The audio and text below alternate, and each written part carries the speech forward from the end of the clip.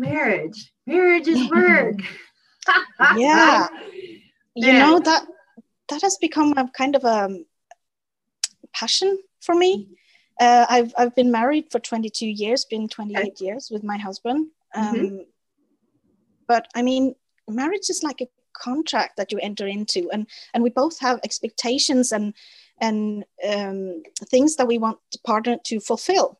Right.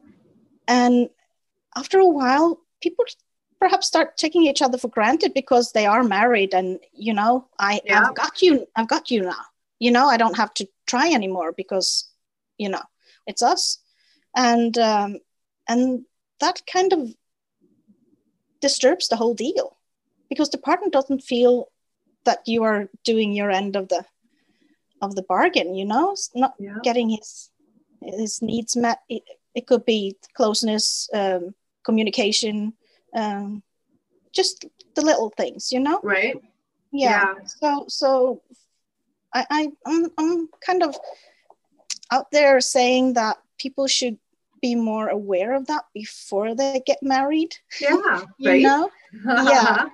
and not just because love is not enough.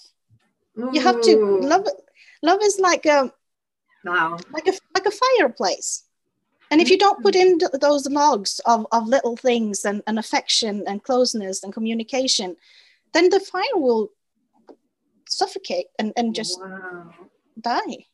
So to me, it's important to let people know that. Yeah, absolutely. Yeah. And when we were chatting, we had a great chat on like boundaries, and you had a cute story about how your grandmother used to delegate. Oh yeah, sharing that was awesome. Oh yeah. Start with how far apart you are to your siblings and do the whole setup, because that's a great story. Well, I'm youngest of 3 siblings. My brother and sister are 10 and 11 years older than me. Wow. So I was born when my mom was 36. She's in her 80s now. Mm-hmm. And she and my dad has actually been married for over 60 years. Wow. So I'm kind of the little period sign at the end of the family, you know? Right. Yeah. And we call that a bonus baby here in the United States. Okay. Awesome. Yeah. And my grandma and grandpa, they lived down the road from us. So I had to pass their house every day going home from school. And my mom was working and my dad was working at a bicycle factory, actually, in our town, making bicycles. And my grandma was one of the strong women, like Iron Erna. You know, she was really tough and never hurting anyone, but she knew what she wanted and she knew how to claim it. Right, so, and it was her second marriage too, right? Yes. She actually, her first husband died. Okay. And she rented out a room in her house to help on the economy. Yeah. And this 8-year younger man rented a room in her house. Okay. And one thing led to another and they got married.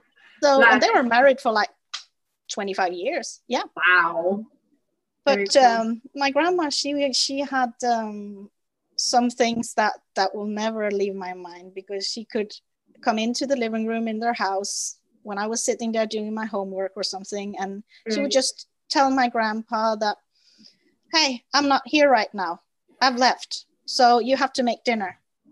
And he would just get out of his chair, not saying a word, just, okay, and just go into the kitchen and start making dinner.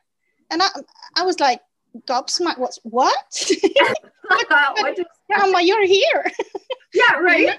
Yeah. And she would just say, well, come fetch me when it's done. And he could pop his head in and like, are you home yet?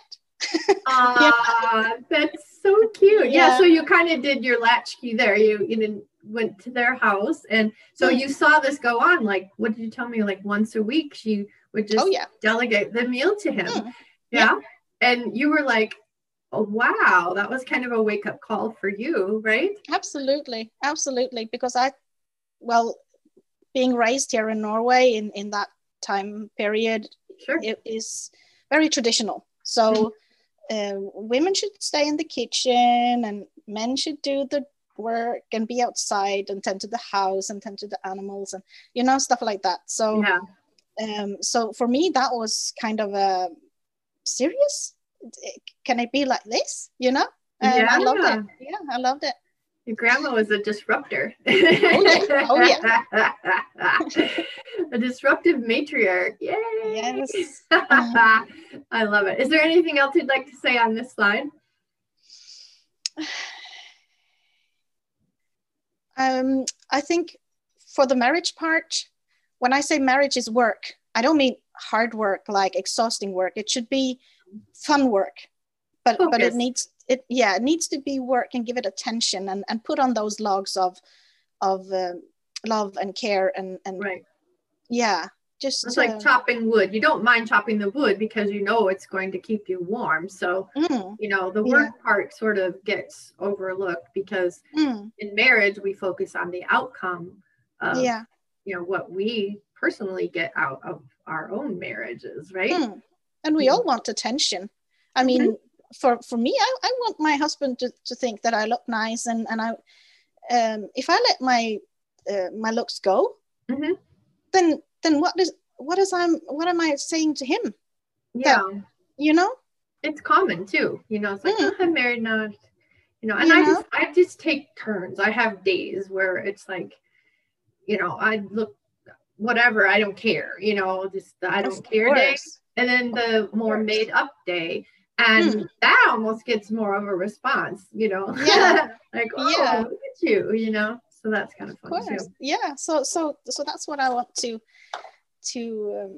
let people know, that please do that little extra bit because it's worth it.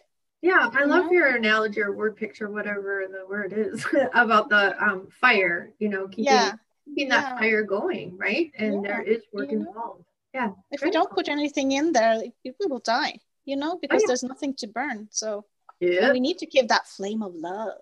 Yep. Been there, done that. 33-year starter marriage here. Right? Oh, yeah.